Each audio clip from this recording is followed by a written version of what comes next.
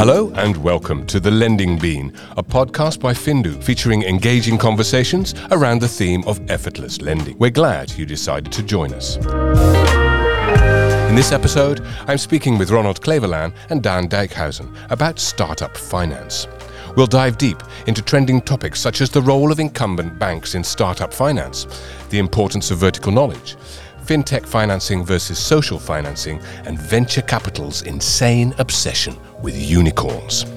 This show is being recorded from Plek in Amsterdam, which is billed as the biggest, greenest restaurant in the Dutch capital. It's on the north side of the Eye River, and today it's a little bit of a grey day with wind blowing, but you may hear some of the soundscape of this giant hall in which we're sitting. This is The Lending Bean.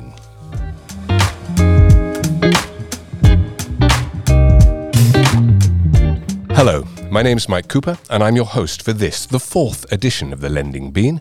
I'd now like to introduce today's guests, Daan Dijkhuizen and Ronald Kleverlaan.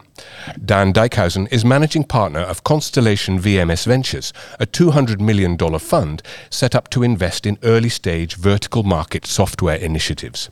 VMS Ventures aims to invest in up to 40 companies over the coming 4 years. Daan has a master's degree in industrial engineering and management science, and in his spare time, he is CEO of Topicus, a leading pan-European provider of vertical market software platforms. And great coincidence, Topicus is also owner of Findu, sponsor of this podcast. Our second guest is Ronald Kleverlaan.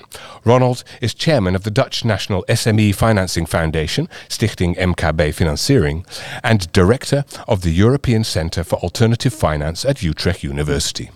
Ronald holds a master's degree in business information systems, and he graduated on deep research into the financial support which Dutch universities give to entrepreneurs in the Netherlands. The SME Financing Foundation represents companies which provide alternative finance for SMEs, such as invoice trading, short-term loans, crowdfunding, and credit unions. Welcome to you both.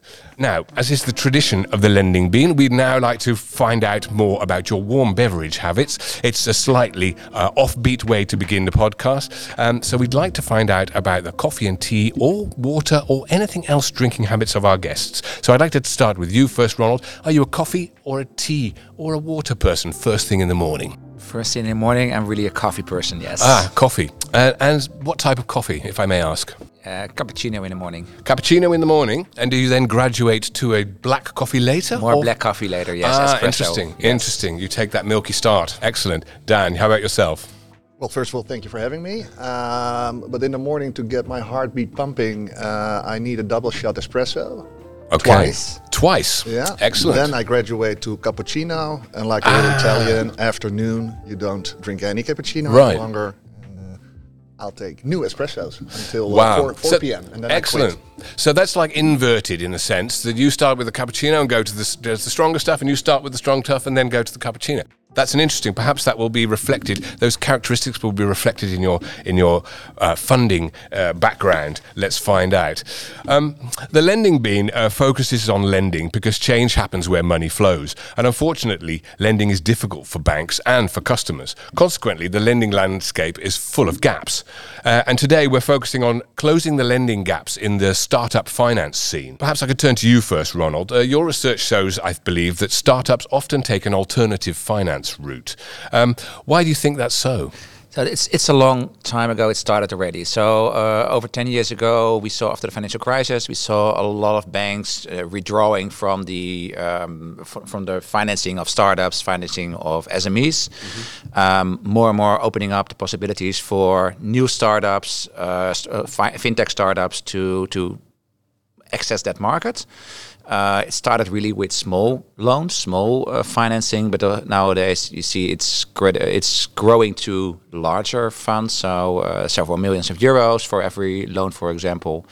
And while 10 years ago it was really small and only a few hundreds of these companies were able to attract funding, our latest research shows that more than 55,000 companies raised funding through alternative finance in 2022 alone. Wow, 55,000 in the Netherlands? In the Netherlands alone. Wow. So, and raising up to more than 4 billion euros. So it's getting, especially for smaller loans, up to 250,000 euro. Yeah. More than 21% of the loans are currently being distributed through alternative finance.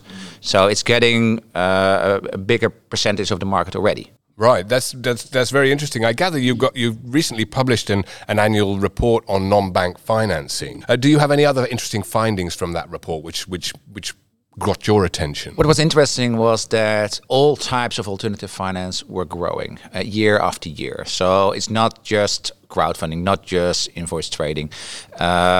We see this all over the industry.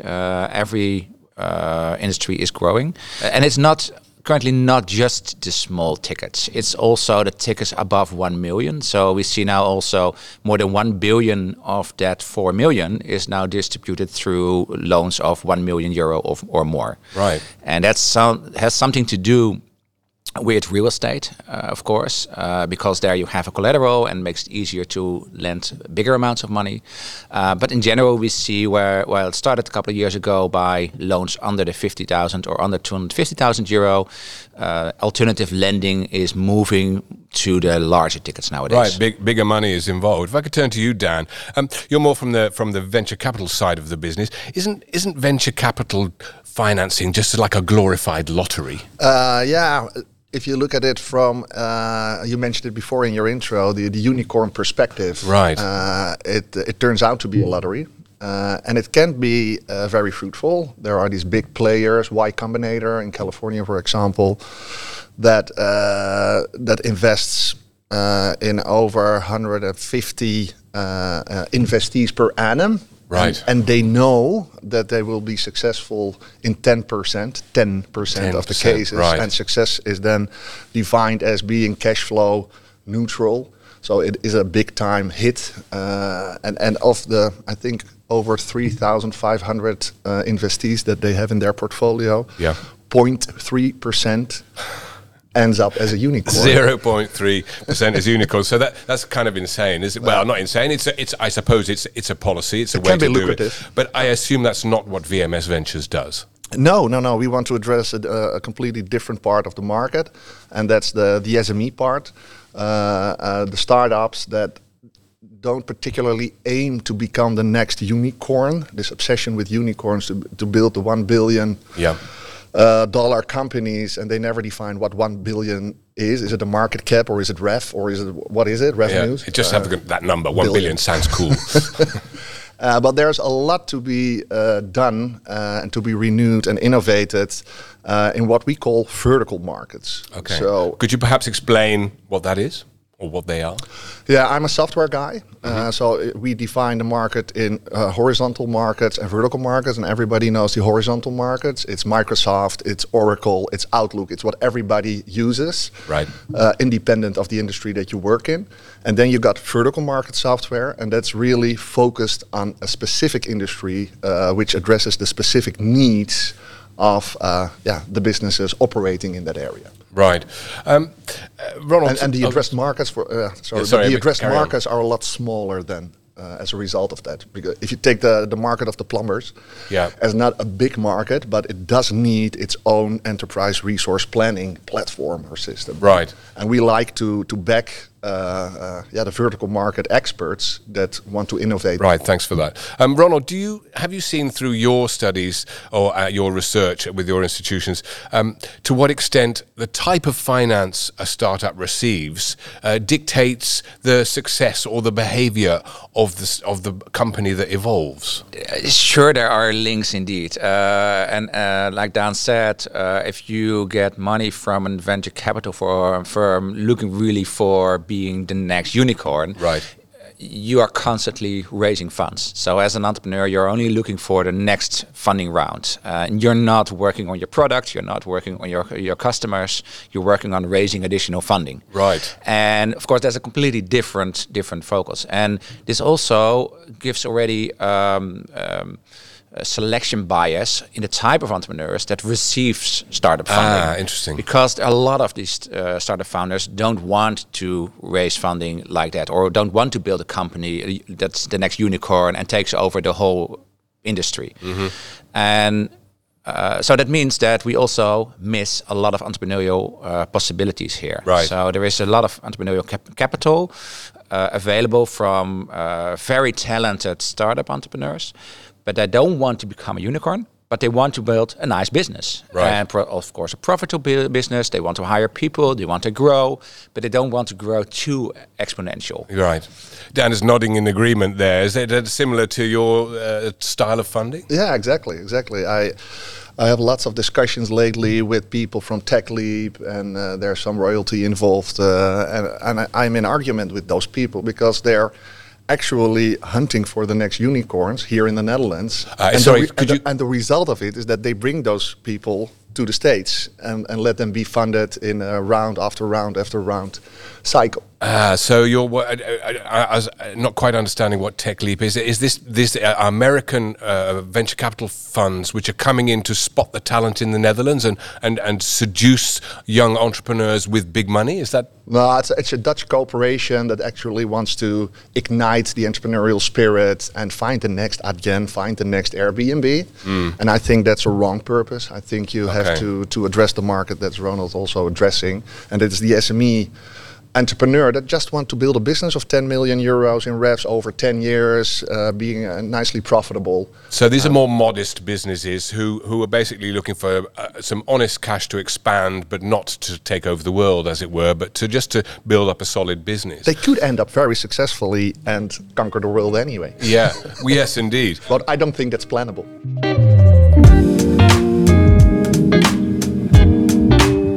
But so you guys have a lot in common in terms of the way that you see funding, but there is a lot of differences as well into the way that you approach the type of funding. Perhaps, Ronald, you could explain the alternative types of funding which you know most about. So what we see in the Netherlands is we are a very debt-oriented country. If you compare it to the US, for example, more startups are looking into venture capital, equity type of funding. It doesn't have to be unicorn funding, but at least business angel funding. And in the Netherlands, we mostly focus on traditional lending.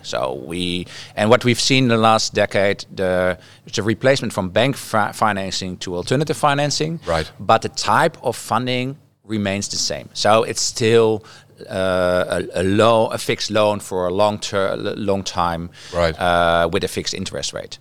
And now we see some changes happening there. So there's more innovative happening with other types of alternative finance providers. Okay. Either they just, like Dan said, also in the fintech, in the alternative finance industry, we see these verticals now, where companies are focusing on different types of financial products that they're offering, either asset-based financing, such as lease or invoice trading, or solutions such as crowdfunding, where you have a group of individuals investing in a specific company, either in a loan or in equity. Right. So we see some changes there, but also revenue-based financing models. So it's more in between a loan and equity. So you're receiving the funding. Right. You don't have to give away equity. But the repayment you have to give to the investors are based on your revenues. Okay. So you are more on the same side of the table. So it's you a can success-based. Sorry to interrupt you, but yes. It's like success-based. So you don't have to pay back if you lose money. Is that correct? Yeah. But if you do make a decent money, then you will repay your loan accordingly. Yes, and there are a lot of companies are trying to innovate and to find models that work, because there is not a lot of track record yet. So they are trying to find out what is the right model, also in what industry, because some industries have longer return times for return. Some of them can focus on a very short term.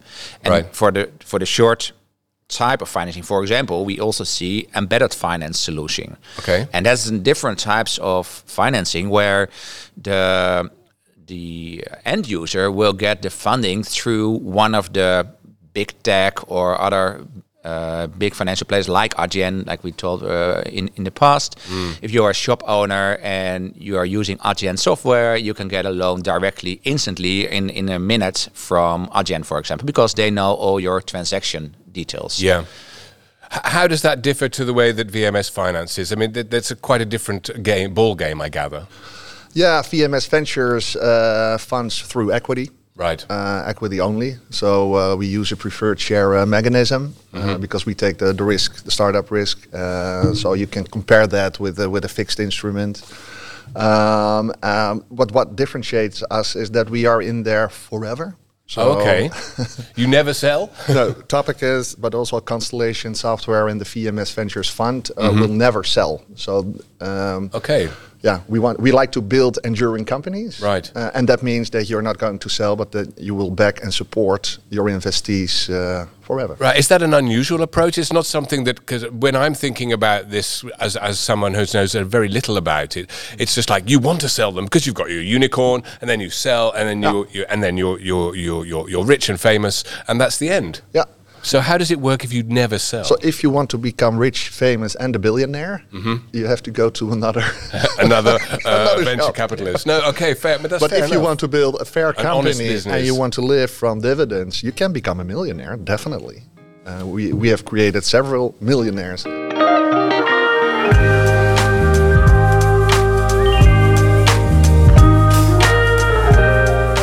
What is success when it comes to a startup? I mean, when is a startup successful? Yeah, good question indeed. And that really depends on the entrepreneur. Therefore, what I mentioned earlier is that there are different types of entrepreneurs. Some of the entrepreneurs, they want to become a billionaire. These are indeed the people that are in the Tech Leap network and they want to start a next unicorn. But most of the people just want to build a nice business. And we in the Netherlands, but also in Germany, we have a lot of family businesses, for example. They also don't sell. They want to keep the business in the family, and they want to have their children and their grandchildren and then their children to run the business. So this is a different type of running a business. And is that successful? I would say yes, because then you are also not just building it for yourself, you're building it for other generations also. And research shows also that these kind of companies do much better job for their employees. They are much more stable also in crisis, such as Corona crisis. Okay. We saw they are much more stable. They don't get bankrupt that often. So I think it's a very good approach what you're taking, is that you're investing and you're staying there forever. Yep. It's a nice statement also. We can support you forever. And of course some of them will fail. That will happen also. But of course you can work with the entrepreneur and you make sure that the business will be successful also in the long run. Definitely, because if you are a perpetual owner, you're also a provider of permanent capital. So yeah, we are there to stay. And coming back to your family businesses, Ronald, I think there is a big thing going on in this family business and family offices space because economy was okay the past 5 years for entrepreneurs. So a lot of family offices gained traction, but also gained wealth. And I think they are one of the better investors also from an internal alternative finance perspective going forward. Right. It's interesting because I think part of this type of funding which we're discussing here is well covered by the S of ESG, the social side of investing. People often forget about it. There's a lot of green and environmental, which is obviously important, but you have the S, which is social. Would you both agree that this is part of that equation, Ronald? Totally. And I also want to toss it back to Dan. Also, another question. So, how do you look into employee ownership in the businesses you are investing in? Yeah, it's in our term sheet. It's defined that 10% of the cap table should be owned by employees. Good. Yeah, it's a hard requirement from the fund. And very interesting, because we've done some research on employee ownership, and we've seen that it's still very small in the Netherlands, especially compared to other countries. And one of the reasons why, from a macro perspective and an ecosystem perspective, why it's good to have employee ownership is that when your company is growing, you can also distribute your wealth to more people than just the founders or the investors. You can also distribute some wealth to your entrepreneurs. Yeah. And then you get some entrepreneurial recycling where they will become the next level of entrepreneurs, the next generation of entrepreneurs. Is there any result also that having employees owning equity also changes their attitude on the workplace? Is it a positive influence? Yeah, it has a lot of positive influence. There's a lot of research done about the positive influence of employee ownership. So it's focused on more innovation. Also, the profitability is a little bit better, not even that much better. But it's more indeed about the innovation and also the stability of the company itself. Right, and it makes the people that work in the organization, the employees or the founders, it make them more rational as well when it comes down to doing follow-up investments. If it's your capital as well, right, then you think twice whether you're going to have that very neat office in the center of Amsterdam or that another office somewhere in another area. Right. So will do as well. Yeah, interesting. When you're choosing, Dan, when you're choosing companies, do you use an advanced algorithm to select the viability of startups? Honestly, it could be advanced. It's not an automated algorithm. It's not automated. Because there's nothing that you have in your hands. No, right. There's only a plan. Yeah. There is a brilliant woman or man with a brilliant plan, but it remains a plan. Yeah. One of the most important parts of the algorithm is that I think we are reasonably able to assess whether someone is a vertical market expert or not. Right. And if she or he has the earned secret. The earned secret. Could you define that? What does that mean? The earned secret is a specific insight that someone has in that vertical market based on experience, based on their own intelligence. Right. Which is really differentiating when you compare it to existing solutions or a problem that is arising in a certain vertical and that can be addressed. And that's what we call an earned secret. Oh, right. And there's some algorithm and some special sauce. Right. I also gather that you have a little bird told me that you have a list of words which, if you find them in your presentations, you're automatically alert. Ecosystem. Ecosystem is a word you should not put in your presentation. For example. Right. Interesting. So you have a kind of some warning lights. Yeah. Unicorn. Interesting. Very cool. We better not tell the startuppers listening to too much, because otherwise they'll just take all those words out of their presentations. Don't give away all the secrets. Okay. Gentlemen, we've now come to the dilemma part of the show. I will say a dilemma. I will say a statement, and you guys will react to what you think about this. I'll start with you, Ronald, and the dilemma is the same for both of you, and it's as follows. Incumbent banks should really stay away from startup finance. Yes. That's I can elaborate on it, but it's not their job. They don't have the capacity. They don't have the inside knowledge, and there is not much, especially for startup banking. There is not much for them to there's no data for them to use. So and the way incumbent banks are currently organized is everything is digitized. They don't have personal connections and they don't have account management anymore. So that doesn't work, and we see it in the numbers. It's getting worse. What they can do is support organizations that have the direct connections with the startups. Right. But that's a different way. But they shouldn't do it themselves. Okay, Dan, what's your reaction to the dilemma? Well, they are going through tough times again. Oh, we'd have to feel sorry for the incumbent banks. Oh, I think honestly that's their societal obligation to play a big role in funding and helping SME startups. Oh, very interesting. So what do you advise banks to then do? Because Ronald feels they're no longer capable. Or if I'm putting words in your mouth, but I hope that's kind of what you said. Well, if I relate it to the vertical market software venture fund, banks know a lot about verticals. They have these sector analysts. They build a lot of knowledge around those verticals or specific industries. And they can make connections with their funding instruments, funding means to help these SMEs out a bit better than they are doing today. So they're not doing it effectively at the moment, No. you believe? No. And I know they want to do things at scale, but you can template it. You can template a term sheet, for example, for starting entrepreneur. To help him out or her out on his business plan, and be an honest advisor, financial advisor to them, and provide some debt as well. Right. And some of the incumbents have an equity fund which they could use to provide some preferred share equity of some. Right. So, but is there a dilemma within the incumbents, as far as you know at the moment, in terms of the fact that they're not really doing much of it at the moment? The tickets are too small for them. It's too much of a hassle for them.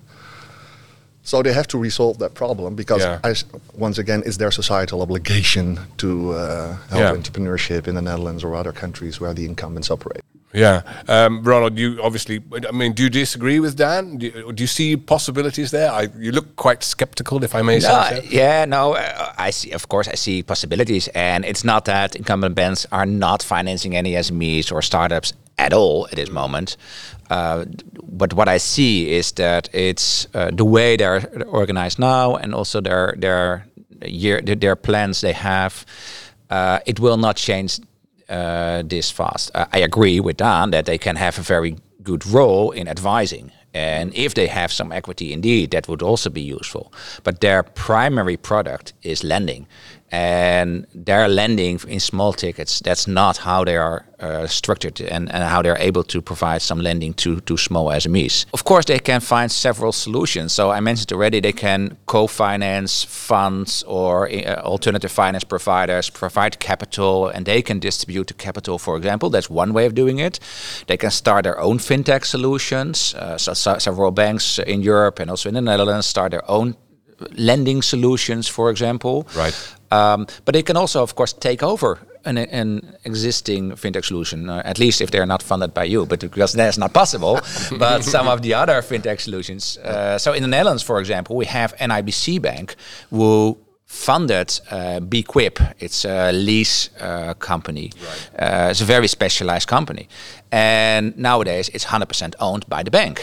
Right. So that's another way of them addressing this market. So a lot of these fintechs, a lot of these alternative finance providers are also still figuring out their right product market fit, and how to scale, and how, of course, it works on a very small scale. And then you have these personal connections that works. But how do you scale these alternative finance providers? How do you get access to capital? How do you have your deal flow?